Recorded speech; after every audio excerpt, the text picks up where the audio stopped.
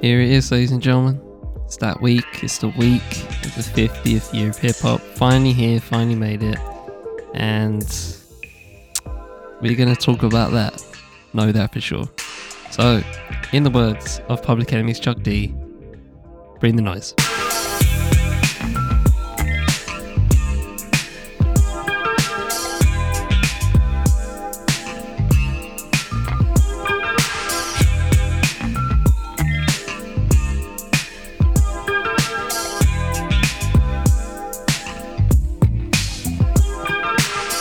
On the 5th M Podcast Network, I am Charlie Taylor, and this is What's Good. Welcome back, ladies and gentlemen. Hope you've all had a good couple of weeks in the circumstances. Obviously, dropped a couple of interviews in the past couple of weeks with Yawny Blue, J Flames, and Ason. Hope you guys enjoyed. Hope you guys got something from them. Two very fascinating interviews from two very, very different, two in one interview, but different sets of people, and just from different walks of life. And that's why interviews are so fun, because every time is somebody completely different with a completely different sound or completely different artistry and just completely different beings, and that's what we're here for. But yeah, man, we're back at it. Regular programming. Also, this is going to be very hip hop heavy for obvious reasons. Got a couple of things to talk about. More, just general in the world of hip hop. But I'm going to finish off with a little bit of just just a little bit of freestyle thoughts. Towards 50 years old, 50 years of hip hop, and just general thoughts that will. What am I going to say? Who knows? Because I generally don't. I've carved out a segment for me to just talk about the 50th anniversary of hip hop, which is happening tomorrow as this episode drops, Friday, the 11th of August.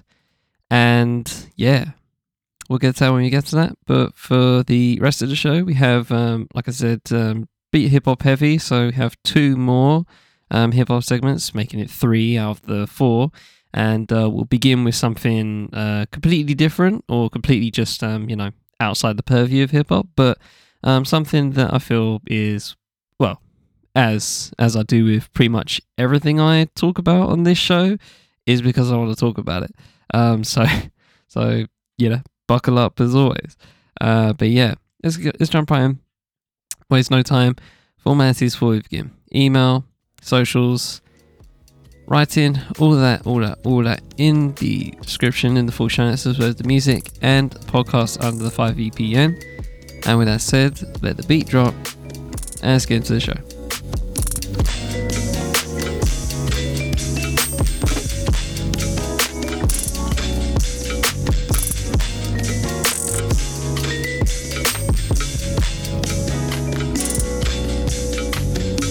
In a week where former Pakistan PM Imran Khan is sentenced to 3 years in jail, and another Pakistan story, at least 30 dying, over 100 injured after a train derails.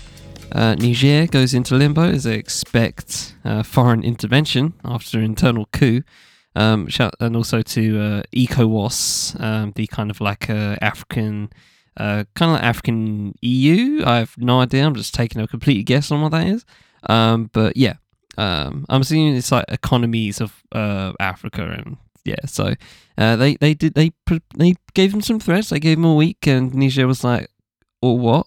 And nothing happened. So that hence remains in limbo. The first of the Bibi Stockholm barge, I've called them prisoners, taken on board. For those that don't know, for those that haven't kept up with the story, I would have probably talked about it by now, but I've been doing interviews. Basically, Bibi Stockholm, just an annoying ass name, just for something that is so demonic.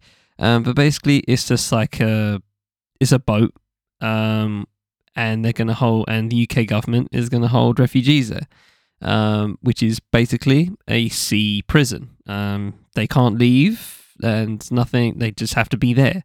So it's basically a sea prison. And lastly, DJ Casper, cha-cha slide pioneer, dies age 58. If you have not jammed to the cha-cha slide ever in your life, what have you been doing? Like, genuine question. The amount of times I used to dance to that in high school, not in high school, but in primary school especially. Gosh damn, just to the left, to go now, y'all. Two houses, it's goated. It's just goated. It's a goated. I saw like a news piece, like a recent news piece with him, and he was basically talking about the origins of Cha Cha Slide, and he was like, I just made it for an aerobics thing for my, I think it was like for his nephew or for like a young kid or something. And I was just like, absolutely outstanding. And it feels like a kid thing, right? It's just like hip hop for kids kind of vibe. But who doesn't dance to Cha Cha Slide, man? Who doesn't bop to that? Absolute banger. So, R.I.P. DJ Casper. So let's begin with a media topic. This is something I wanted to talk about in the wake of the passing of Sinead O'Connor.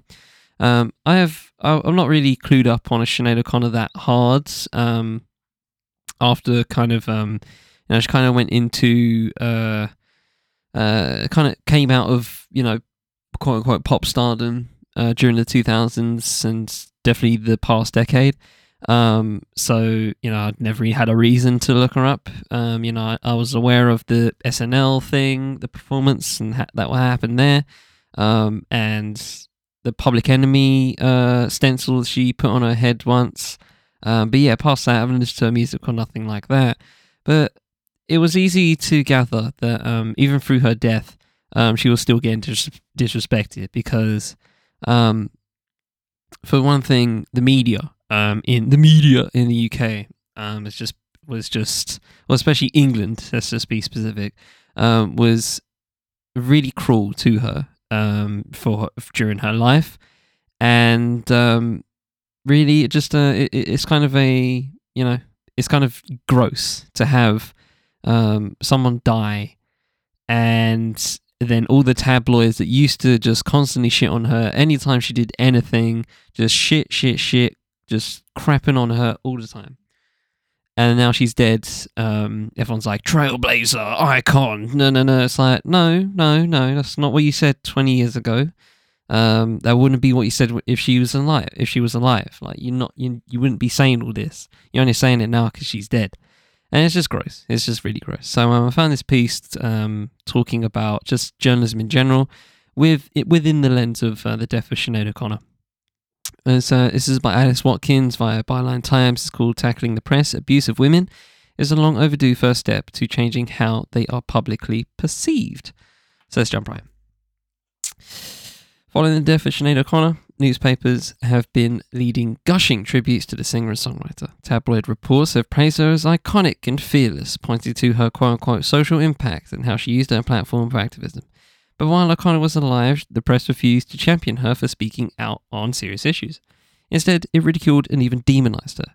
In her 30-year career, the Irish singer was subject to abusive press coverage and a level of scrutiny beyond that afforded to elected politicians. In death, she has become a boundary-breaking icon. But while she was alive, those same newspapers deemed her troubled and her activism controversial. His pattern of hypocrisy is something we've seen countless times before. Amy Winehouse, Caroline Flack, Paulie Yates, Whitney Houston, all depressing examples of women who have been publicly shamed and abused by newspapers. As part of a wider report on misogyny in the press, Hacked Off, established in 2011, following the phone hacking scandal which campaigns for a free and accountable press, in partnership with Fawcett Society, spoke to experts and held a debate in Parliament to highlight the issue. The report focused on the highly personalised scrutiny of women in public life, the impact of language, use of images, and sexist stereotypes in newspaper reporting. Author Melanie Sykes spoke at the event in Parliament about her experience at the hands of tabloids, specifically The Sun. Oh, of course, The Sun. Who else? For whose focused targeting of her said she was particularly relentless, and abusive. Quite, I was named Manny to Mel at the start, she recalled. They hassled me throughout my pregnancies, and once I decided to end my unhappy marriage, they published that I was divorcing my husband because he didn't earn enough money, even though I was a breadwinner and was getting out of a situation that was not good for me. Before the ink was dry on my divorce papers, the slut shame returned and the money-hungry slur was back, unquote. Journalists from the 1990s and 2000 often say they were simply feeding a public demand for celebrity fall from grace stories. But, quote, why are we still seeing it happen today if everything has changed, Sykes asked. She claims she experienced skewed sexist reporting when promoting her book following an interview with The Guardian by a, quote, female journalist who had read my book and wanted to talk to me about the writing process and the positive messages to women, unquote. When it was published the next day, none of that messaging was mentioned, and the journalist even messaged Sykes to apologise, as the article had been taken from her and edited to now include a clickbait-style misleading headline that Sykes had left TV for a man. Quote, they use women journalists as bait to get a quote, which in their eyes validates the printing of the story, she said. Or worse, they get women writers to do the dirty work for them, she said. Of course, journalists don't have a duty to write nice things about people in the public eye, but they should have a duty to observe professional standards and not bully. For Emma Jones, a journalist and Hacked Off board member, quote, women's distasteful treatment by the press goes far beyond the acceptable standards we should accept in modern society. The powerful newspaper narrative, which we consume daily, can be perilously out of step with progressive thinking, perpetuating disempowering representations of women which are harmful and regressive, unquote. Award-winning podcast hosts Helena Wadia and I'm going to say Matilda, because there's a H in the middle, but I'm going to say Matilda Manninson, shared some of their key findings in the report from their recent monitoring of domestic violence stories in the press. They have found new evidence of inaccurate reporting every day. Quote, only recently, look at the example of Emma Pattison, murdered by her husband, but with coverage which appeared to blame her success for her own murder, with the newspaper suggesting that her husband killed her because he was jealous of her career, and she should, we are left to assume, have realised her place was at home, Wadia said. Domestic violence campaigners argue that how these cases are reported on could put women more at risk of abuse. Quote, the press plays a vital role in holding the powerful to account and can be a crucial ally in the fight for fair and just society, including on the issue of gender equality, Conservative MP Caroline Noakes, who wrote the reports forward. But when it comes to coverage about women in public office, on too many occasions, newspaper reporting has fallen short, she added. Quote, no one expects an easy ride in politics, but it's reasonable to expect to be judged on performance rather than appearance. Civil society and individuals with a lived experience of press misogyny all have a role to play in improving press reporting on these important issues, unquote. The only way press coverage will improve in this area is if journalists listen to the experts on misogyny and domestic violence reporting and act on the evidence by implementing a framework of regulation which ensures that the interests of women are properly protected. They could start by following guidelines issued by Level Up, which in 2018 developed guidelines in consultation with academics in the field and victims' families.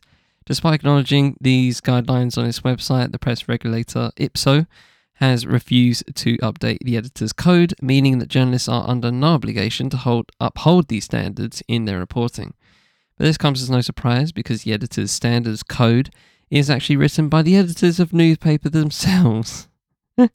That's great. I love when the people with the power write the rules. I love it. It's great. It's it's great. It's good. Like the editors write the editor's code. Yeah, of course. Why wouldn't they? Newspapers themselves and patch with loopholes to avoid meaningful change which might address issues and help victims.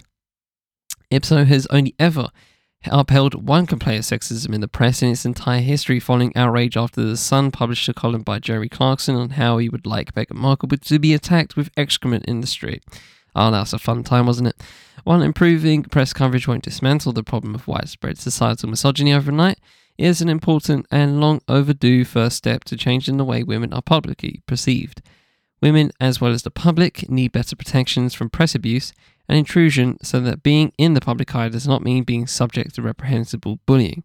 Until legislators act to bring all major newspapers into the Leveson recommended system of regulation, cases of misogynistic reporting will sadly continue. So I find that interesting how, and I will say full disclosure, Alice Watkins is Hacked Off Senior Campaigns and Research Officer. So worth saying, but I find that last bit very, very interesting. Leveson recommended system. I don't remember specifically when the Leveson inquiry happened. I'm just going to look it up right quick because I know it was long enough ago for it to have been implemented. Okay, so Leveson inquiry, 2011, and hearings held throughout 2012. Right, so it's been nearly 10 years since that inquiry, and we're still not doing anything pertaining to the recommendations. So what's going on? Why is the likes of Caroline Noakes, NMP, agreeing with all of this, right? And is probably been, a victim of it. So why are people? What's the lack of movement here? You know what I mean? Like, what's the lack of movement? I feel like this would benefit politicians, would it not? If you made some recommendations on, how about not letting the editors make the editors code? How about someone else, like a impartial body, maybe? That'd be a good shout, wasn't it? Great shout by me, but wishful thinking, right? But I just find that just incremental, man. Everything's so fucking incremental. I don't know why there's been recommendations for sitting there for 10 years and nothing's happened since. Or things have happened, maybe society or whatever, but lawfully has not. Doesn't make sense to me. But yeah, the deficient economy obviously is a catalyst for this conversation. But like the article said, there's plenty of examples that you can name of women being demonized in the media. And it's gross. It's really, really gross. And it's probably it's a long list of things that tabloid newspapers have done in terms of just garbage things they have done. But yeah, just the outright hatred for women, the outright misogyny in especially tabloid press is so evident. And has been for a while. I just don't, and this ain't the 2000s anymore, right? That decade was so hyper, just injected with just an extreme amount of rabid energy when it comes to tabloid newspapers and how they were just constantly reporting on celebs and just hence phone hacking, right? It's just. The whole thing's just gross. And while it's not like that anymore, it's still gross. You know what I mean? It's like that Malcolm X quote. I've mentioned it before, but you stab somebody in the back, you pull out 8 inches. You stab someone in the back 8 inches. You pull out 4. It's still in there. You still need to pull the knife out and seal the wound. So whenever you guys want to pull the knife out, feel free.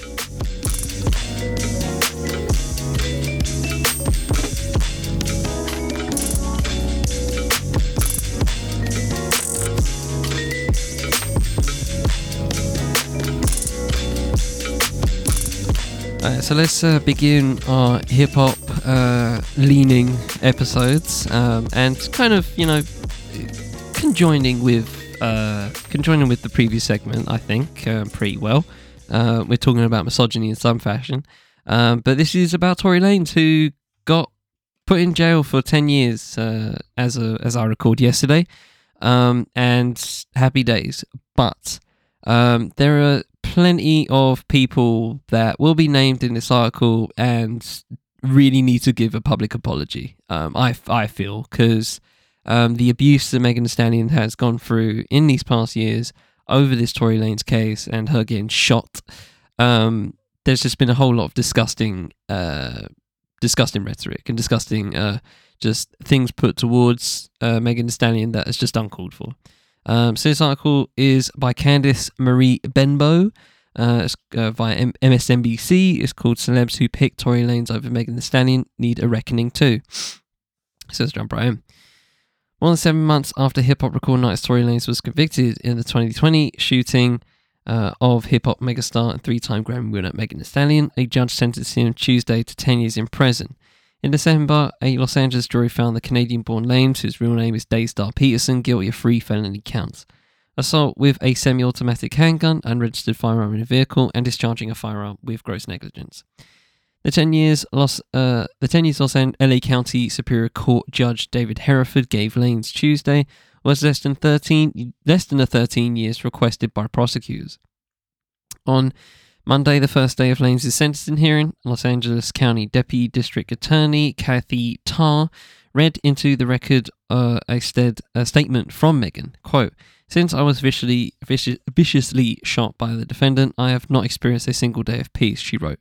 She also wrote, "Slowly but surely I'm healing and coming back, but I'll never be the same." Megan testified during Lanes' trial, but said in a statement that she eventually decided not to appear in the sentencing because she, quote, "simply could not bring myself to be in a room with Tory again," unquote. The 10-year sentence is an appropriate one. It sends a message that you can't harm someone and not be held accountable. This is Lane's own doing, and now he will have about a decade to reckon with that. Lane's sentencing is the latest development in one of the most contentious periods in hip-hop history, where many of the most notable men in the genre chose to rally around a fellow male artist accused of violence and not a fellow female artist who said she'd been shot by him. What does that mean? What does it mean for black women fans of hip-hop that, at the same time the 50th anniversary of the art form is being celebrated, one of hip-hop's biggest stars continues to see hip-hop's biggest influences rally around her assailant, put her on virtual trial, and find her guilty? As a black woman who remembers sneaking into my cousins David and Eric's room as a kid to learn the lyrics to It Takes Two by Rob Bass and DJ Easy Rock, I find it difficult to celebrate this golden anniversary, because even though it's turning 50, hip-hop doesn't seem to have matured. In his song Circo Loco, a collaboration with fellow rapper 21 Savage, Drake called Megan a liar. This bitch lie about getting shot, but she's still a stallion. She don't even get the joke, but she's still smiling. Lane's fellow Canadian rapper sings, Drake was one of several prominent men in hip-hop who accused her of lying. Hip-hop podcasters and bloggers, including Joe Budden, DJ Academics, used their large platforms to vilify her. But Budden later apologized for joking about Megan's mental health as he doubted her claims of being shot by Lanes. Future NBA Hall of Famer LeBron James went out of his way to let us know that he is Team Lanes. Responding to a tweet claimed Lanes makes good music, James responded, "Facts! He never misses. That boy talented as hell, man. Bangers for days." Thanks, LeBron. Academics and Megan engaged in a heated exchange on social media before a scheduled pre-trial court hearing even began. Academics falsely claimed on Twitter that there'd been a bombshell revelation that exonerated Lanes. Megan tagged him when she responded on Instagram, "You're trying to win a social media campaign. This is my real life. You're trying to get retweets, spreading false narratives." As recently as last month, Academics said he still has his doubts that Lanes is guilty. I mean, that's like one in the 100-point long list of why Academics is a trash human being, but whatever. Black women are 3 times more likely than other women to be killed by current or former partners. Even if black people don't know the exact statistic, they likely know of black women who have been hurt or killed by their partners. That's why I never bought the idea that the hip-hop community believed Megan was lying about what she said happened to her at the hands of someone with whom she'd been intimate with. I figured the hip-hop artist dogging Meg knew she was telling the truth, but succumbed to what can be an overwhelming sentiment that we must protect and defend black men at all costs. I think I said this kind of thing in my hip-hop essay, which I've linked in the description. I posted it in January. Please go give it a spin and look up whatever the chapter number it is on hip-hop and black men. I think this is close. Thank you, Miss Benbow, for vindicating my point, or for amplifying my point. But yeah, overwhelming sentiment that we must protect and defend black men at all costs, even when black women and black children are the victims. I mean, isn't that why so many refuse to stop supporting R. Kelly? In my lifetime, I don't think I've ever seen black people overwhelmingly stand with black women victims with their assailants when their assailants are black men, and that makes me sad. The idea that protecting abusive men is more important than protecting or defending the abused makes it harder sometimes to rock to the beat. Because this isn't hip-hop's first account of intimate partner violence, or men in hip-hop attacking women in general. There were stories in early years, such as Dr. Dre's 1991 assault of Dee Barnes, a journalist whose only crime was being a black woman who was good at her job. According to media reports, Dr. Dre assaulted Barnes because she previously interviewed former NWA member Ice Cube, and in this segment, Cube had less than flattering remarks for his former bandmates. Instead of addressing Cube, Dre took his frustrations out on Barnes. Dr. Dre pleaded no contest to attacking Barnes and was given 2 years probation and some community service. Quote, "Ain't no big thing, I just threw her through a door," Dr. Dre said of Barnes then in an interview with Rolling Stone. "Oh, just bowling someone through a door, not much, yeah, that's calm." Jesus Christ. In 2015, the film's Trey Compton was rightly criticised for leaving out Dr. Dre's attack on Barnes and the allegations of abuse from R&B singer Tari B and Dr. Dre's former girlfriend, R&B singer Michelle. That's when Dr. Dre finally paid lip service to owning up to what he'd done. In a statement to the New York Times that year, he blamed alcoholism and said, quote, "I apologise to the women I've hurt. I deeply regret what I did and know it has forever impacted all of our lives." Unquote. Such an apology was too little and almost a quarter century too late. That's why it's such an offence that in February, to acknowledge the 50th anniversary of hip-hop, the Grammys honoured Dr. Dre by presenting him its inaugural Global Impact Award. Not only that, the Grammys named that award for him. Barnes couldn't believe it. She told Rolling Stone, quote, "You might as well call it the Ike Turner Award." That's great. "I'm not the bad guy, but I'm made into the villain, very much like how they did Megan Thee Stallion. I watched what happened to my little sister Megan, and it was just heartbreaking to me because we have not changed in all these years," unquote. Lane's being sentenced at the same time as the genre's golden anniversary is fitting. Instead of seeing his violence against a woman as a stain on the record or a blip on the radar, let us view Lane's attack on Megan and hip-hop's support of him as yet another notch in hip-hop's belt. This is what it wants to be. Women have left an indelible mark on hip-hop. We should salute and applaud them, but we should also recognise that they've achieved what they have despite the sexist and patriarchal environments they have been in. Environments that have so often been indifferent, if not openly hostile to their success, their safety, and their survival. What is hip-hop's community going to do as it begins its next 50 years to ensure that women will be valued? What are the genre's influences going to do to change a culture in which abusers aren't just protected, but are too often celebrated? Through its silence on behalf of those who've been abused and its open affirmation of abusers, hip-hop makes it clear that, to borrow from an infamous bar in Jay-Z's song 30-something, they don't respect the ones who got the shot, they respect the shooters. I can still recite a text 2 word for word. I still have fond memories of how hip-hop shaped my youth and young adulthood, but I don't see the world with the idyllic eyes of a child anymore. There are very few spaces where black women are safe, and the horrible response to Lane's shooting Meg is proof that hip-hop in all this time still isn't one of them. And it's a very scathing piece, and I think a very worthy critique. I wholeheartedly agree with everything Miss Benbow said on that piece, and like I said, I've kind of I've broached this topic several times, done it on writing, done it on episodes of Digging in Digits. I've talked about this till I'm blue in the face, because it really is something, a very significant ill that hip hop has. And, obviously it's not hip hop is not the source of misogyny, right? Or misogynoir in this particular case. It's black men, in this case, black men in America / Canada, just adhering to and embracing a demonic framework, social framework, societal framework that demonizes black women for whenever they pipe up about something. She's a liar. She's a bitch. Like, it's just, and it's demonic. It's demonic to not give a fuck about black women when something happens to them. It's I've said gross before, in the previous segment, but it's gross. The whole thing is fucking gross, and it's a stain. It's a stain on hip hop to me. And this is the thing. I while I'll probably most likely talk positively about hip hop, for most of my life, these things have to be acknowledged. There are so many demonic things that happen in hip hop or through the prism of hip hop, right? And again, hip hop isn't the source of misogyny, transphobia for another thing, right? The hip hop is not the source. It's a societal ill that happens in many countries, in many places around the world.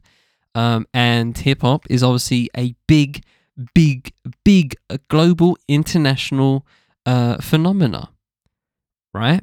And I believe, this is, I know, right? If for me, if I want hip hop to have this idyllic image, right? And a lot of people do that, but the people that do that, I feel like don't acknowledge the ills. And the same way, to reference back to Sinead O'Connor, funny enough, right? Something that I listened to a podcast about her today as I record, and the interesting thing about her, I find interesting, was that, and this is, complexities of human right here, right? When I say this, she obviously did all the stuff with the Catholic Church, and ripped up the picture of the Pope in SNL. Could hear a pin drop through that particular performance. Right at the end of that, everyone was just shocked as shit. Right, it was an absolutely crazy moment. Right, and then she got ordained as a priest. Right, confusing. Right, but why and I'm not. Just so you know, I'm not comparing hip hop to Catholicism, right? Hip hop is not a faith, right? But hip hop can be something, very influential, but maybe more influential than religion. Who knows, right? It's definitely influenced me more than religion. Know that for fucking sure. So with that said, why can't I critique hip hop but also be a participant? That's the I hate how people have these zero-sum black and white arguments. It's disturbing. I love, I respect LeBron James, but that was fucking wild. He should apologize. I need LeBron James to say something, otherwise I'm going to look at him funny. If I ever meet him in person, I'm going to be like, yo, that shit about Meg, like, I don't care. Like, and this is the thing, right? You can like Tory Lanez, but also you can like Tory Lanez's music, but also think that, Tory Lanez should be in jail. How about that? You can do both. You can do both. Now, I don't listen to Tory Lanez. I don't want to, and that's me. But, if people want to listen to Tory Lanez, go off. And the sad thing is that for this, I pretty much guarantee, I haven't checked, but I'm going to guarantee that during all this, I bet his numbers have gone up. On average, I bet his listening numbers have gone up because people are just spiteful. Country singer says the N-word.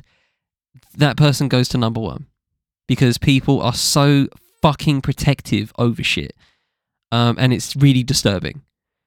You can be critical about the thing you love, believe it or not, guys. That's the lesson I want to impart on everybody as we continue this little hip-hop celebration I've got going right here.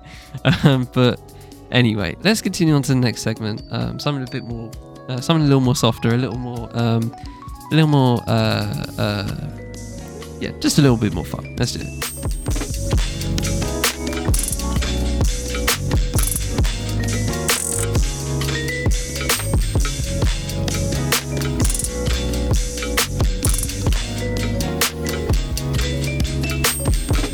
Education was the word I was looking for throughout that last bit. I was just like trying to figure words. I was like, education. A little bit more educational, I guess. A little edutainment for you.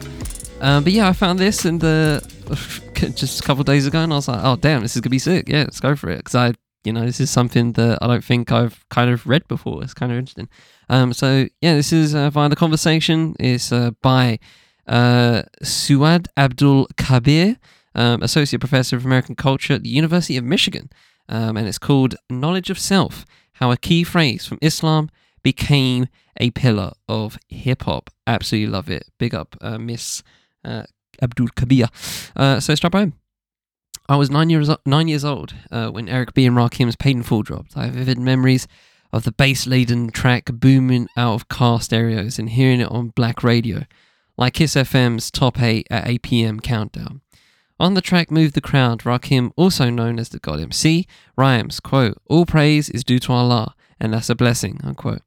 Growing up as a black Muslim in the Crown Heights neighborhood of Brooklyn, I was already familiar with the phrase. Like all Muslims, I learned to say it during my daily prayers and as an expression of gratitude. But when Rakim laced those words into the lyrics of what ultimately became a popular song, he affirmed what I was seeing around me in my Brooklyn community, that Islam and Muslims were prominent features of black life.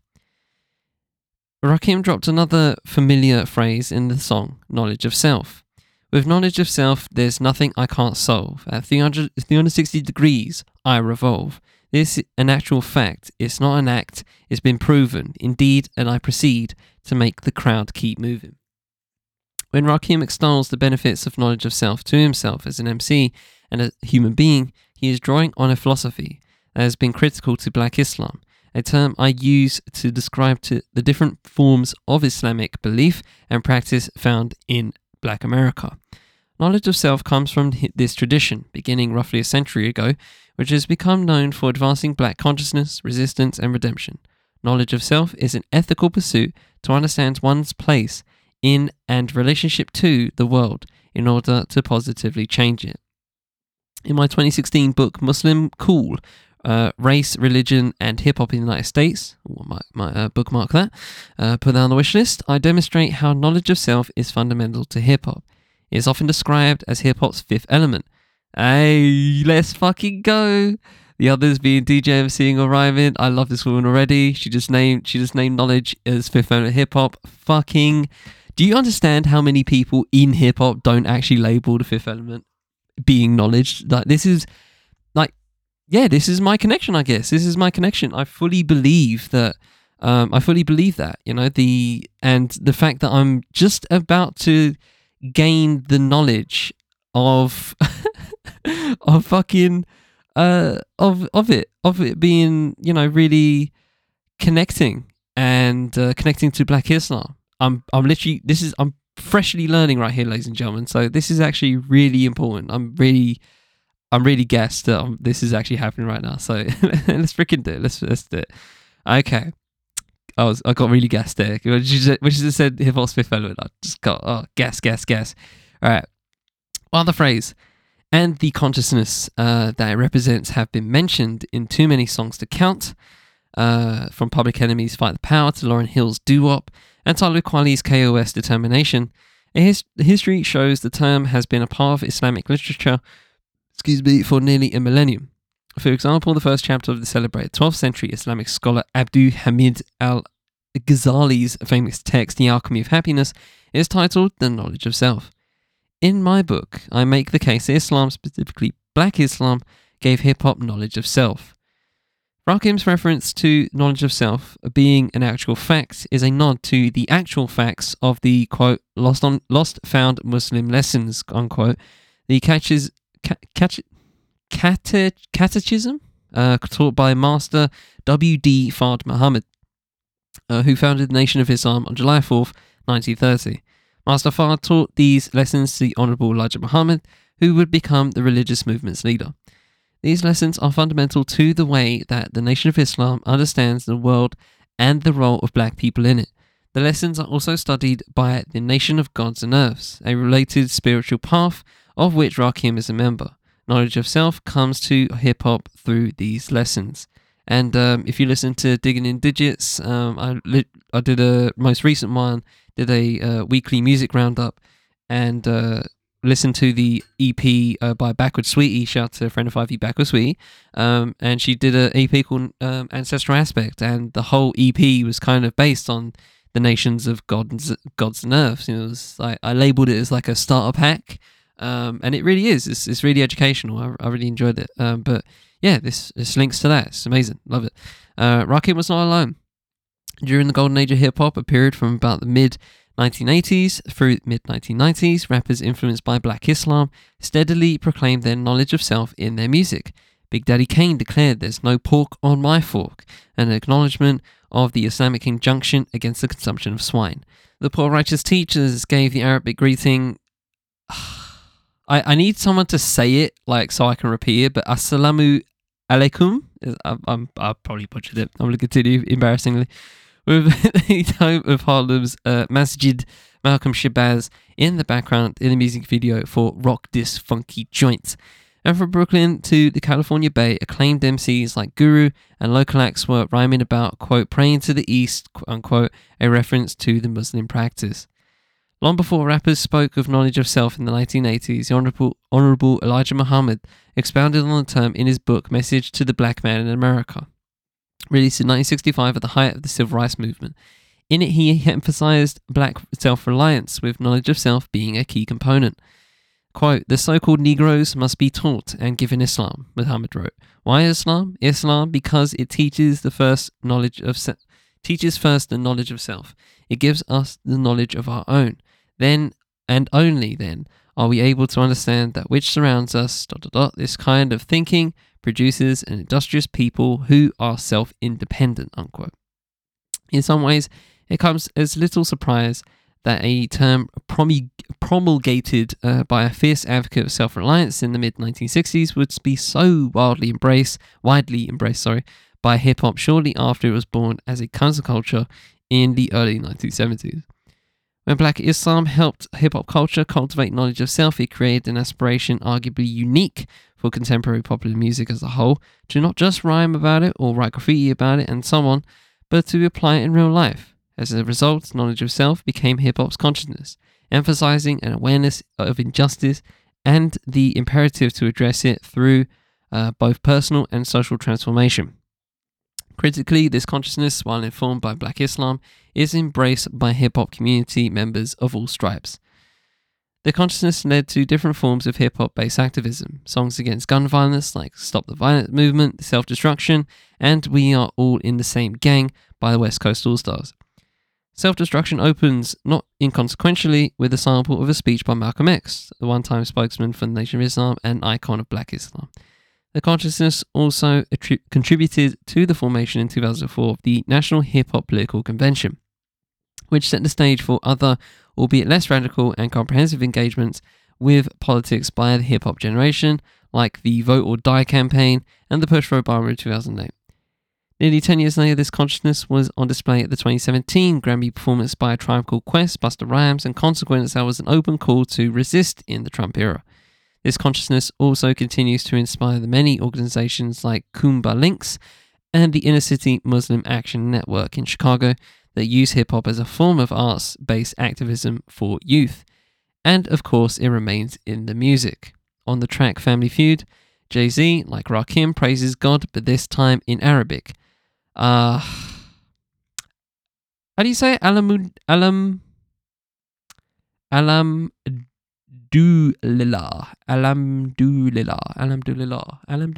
There you go. Moo Fresh. Big up Moo Fresh. Love you some Moo Fresh. Questions others' knowledge of self with the line, Good morning, sunshine. Welcome to reality. I tried to wake you, but you were sleeping so peacefully in your fallacy. Busta Rhymes dropped ELE2, The Wrath of God, full of warnings and prophecies. And in a freestyle viewed around the world, Black Thought rhymes about the wisdom he got at the masjid.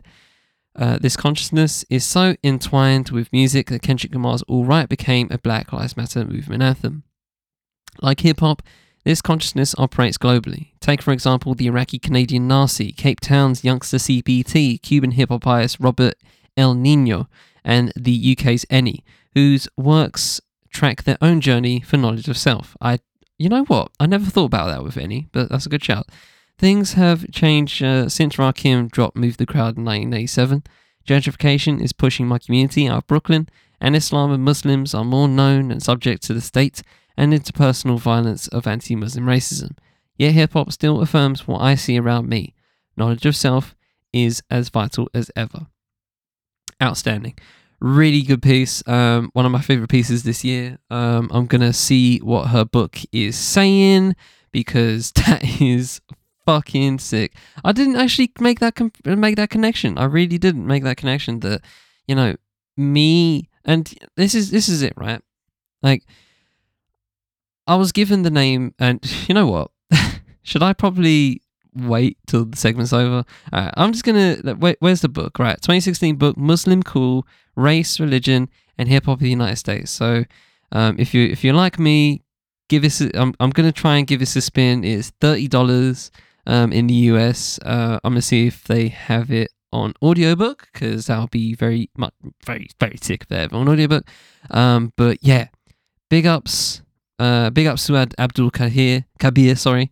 Hopefully I said the especially the forename right. It's SU apostrophe AD. So I'm saying Suad, but hopefully I am saying it right. But yeah, big ups to her, man. Fucking love it. Absolutely outstanding.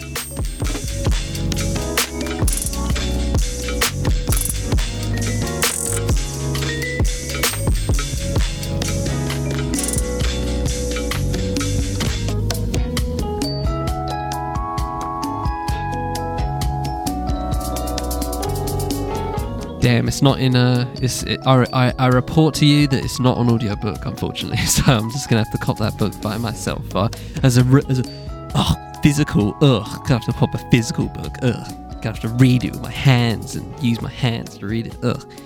Anyway, so we've approached the end of the episodes. I'm just gonna give myself 10 minutes or so, about 10-15 minutes, as I like to do sometimes, to talk about something in particular.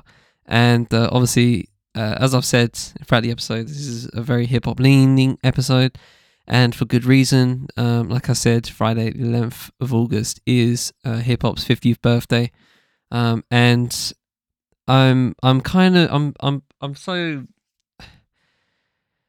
been so into my own personal life at the moment in this past couple of months, that I've kind of not given myself any opportunity to actually really sit down and think about this milestone. I said in my essay, I'm paraphrasing, but I said in my essay that I choose not to look at the people who I see as people that are bastardizing hip hop, right? There's plenty of ways to consider yourself it, right? I see myself as a student more than anything. I'm constantly learning, and I've learned something today, as as you gathered by my upward inflection. I learned some shit today, and I'm very happy about that. It makes me happy every time I learn something new on wax. It really gasses me up, and it really energizes me. It really upholds what I do, and why I do things on the day to day.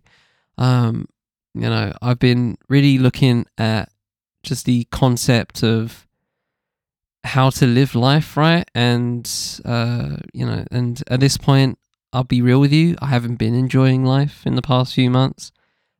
Just shit has just gone down the loo in some ways for me, and it was only in the past couple of weeks that I've kind of lifted myself up out of just like an inability to actually do stuff because I want to. And a lot of that is obviously due to a lot of things, which I won't go into. But the point I'm making is that I haven't really given myself enough opportunity to really reflect on hip hop being 50 years old. And obviously I'm 27, so more than half, a little less than half of my life happened. Then a little less than half of hip hop was happening while I've been alive, right?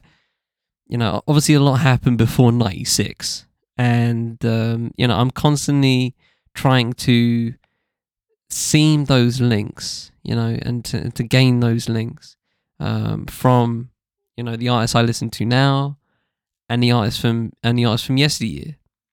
And it's not just artistry; it's also academia, knowledge of self, all that stuff. I'm going to try and email Dr. Joshua Wright. I want to get him onto Boss Good. If you didn't listen to the DITD episode with Dr. Joshua Wright last year, please go give that a spin, because I really value that conversation, and I really want to just talk to him overall in general, just about hip hop academia. So I'm saying it now on wax. I usually don't like doing that, because I don't like to say things that I want to do, in case they don't happen.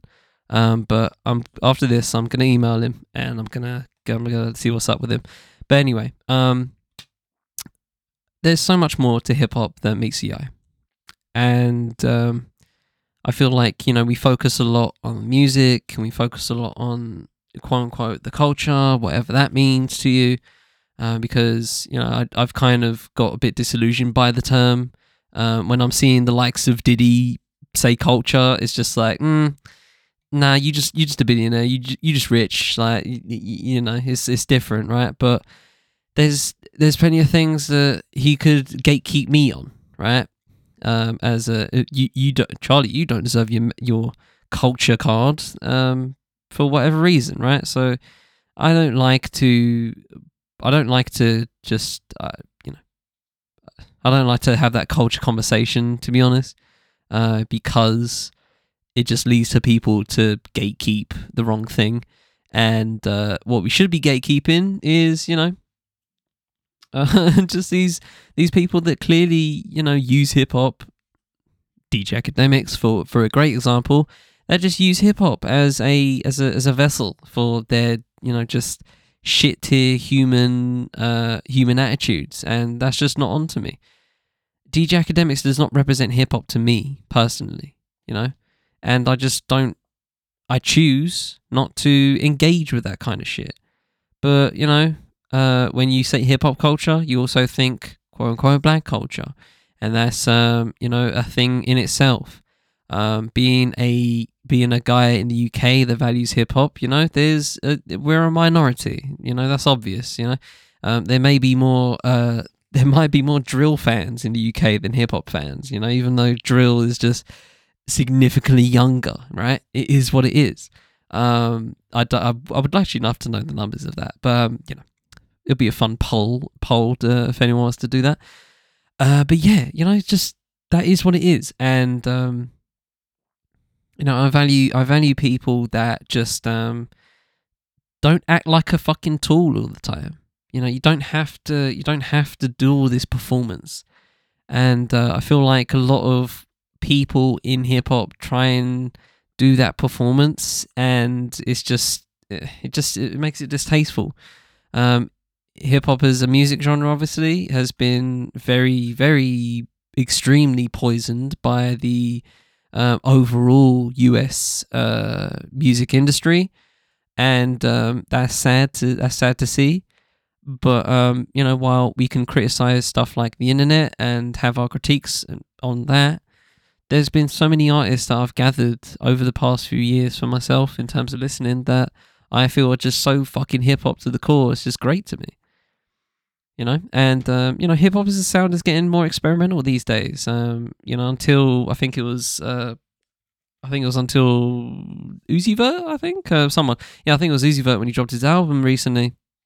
There wasn't a hip hop album in the Billboard 200. Now, while I don't care about that, and I think I talked about it in a previous episode, while I don't really care about numbers and charts and stuff like that, it does, lead to, I think it warrants a conversation on something. Has hip-hop past its prime? Is hip-hop on the downturn? And regardless of what happens in hip-hop's popularity, I personally don't care. But, there's plenty of people, so many people now, that use hip-hop as a vessel for other things, and that's why hip-hop will be alive for the rest of time. That's why hip-hop is so ubiquitous. It is why hip-hop is so fucking international right now, and forever will be. There'll always be people in Philippines that are breakdancing, or there'll always be taggers in Germany. There'll always be to harken back to my interview with Apex Zero last year. There'll always be Chinese hip hop enthusiasts that are getting bootleg CDs imported from Russia. Like there's people that are going to put in the effort just to give something a spin, and I fucking love that essence. I love that essence. I really do. I recently finished a book I've been reading for a while called "Bomb the Suburbs" by William Upski Wimsat, and the book is full of contradictions, and once I got to the end of the book, I found it a little bit hilarious that the book was so contradictory. And he did say it in the last couple of chapters that it's kind of the point that it's so contradictory. Obviously, the book is, as you can imagine, "Bomb the Suburbs" is kind of like is and if you see the book cover is centered around graffiti. And obviously that's a pillar of hip hop, and graffiti is something that still exists, and but is very niche. There's people that are in graffiti, and you just don't know, and they do it. I don't know why they do it. I read that long read on 10 Foot a few months ago. That was really enjoyable. I really loved it, and I still don't understand. And I read the book, and I still don't really understand why graffiti artists do what they do, especially the ones that risk their lives to bomb a train from back in the day, or freight hopping that I recently learned in the book. It's just fucking crazy, but I love it. And I love it regardless, because it's a drive that they have, and I have a different drive. But at the end of the day, it's all hip hop, and we all have our specific drives. And the fact that I use hip hop as a vessel for knowledge seeking, for just living life, fashion in some ways, and just the people who I respect. I look around I'm looking up to my room right now. I see a autograph from Denzel Curry. I see an art piece. Shout out to Medina. He's currently in New York celebrating the 50th anniversary. Big ups to him. I think his name's Mark, actually, but yeah, shout out to Medina. I got that Lauryn Hill stamp. I got Little Sims albums. I got Lauryn Hill Miseducation sitting here. I got a shout out to Ricky, who I interviewed years and years ago. I still follow her on IG. She does great artwork on anything. Like she did. I think she did like Wu-Tang on toast, Ghostface on toast, and she paints vinyl and spray cans, and she's an absolutely amazing artist. And she gifted me a DJ Premier Gangstar vinyl art piece, and I've had that on my wall. I'm looking at that right now, and I'm appreciative of the whole thing. Like I said before, there are many things to critique about hip hop. Misogyny and misogynoir being a big one, capitalism being a very, very big one. But they're not the source, unfortunately. If they were the source, I think it would be much easier. But it is what it is. But I choose to take this moment to just reflect on it all. And the fact that it all came out of people wanting to party, and DJ Kool Herc needed money to get his sister some school clothes. It's just I love it. Just the whole mythos of hip hop is something to behold, and I'll leave it there. Happy 50th birthday to hip hop, ladies and gentlemen. From the Fifth and Podcast Network, I've been Charlie Taylor, and it's been What's Good. Intro music was Too Much by Vanilla. Thanks to Jolt Music for Bid to Use. You can find both links in the full show notes. And thanks to friend of Ivy Nappy High for Bid's Use, Charismatic for the interlude. You can also find his link in the full show notes. And with that said, I hope you all have a good week. I shall always try and do the same. But until next time, take it easy, ladies and gentlemen.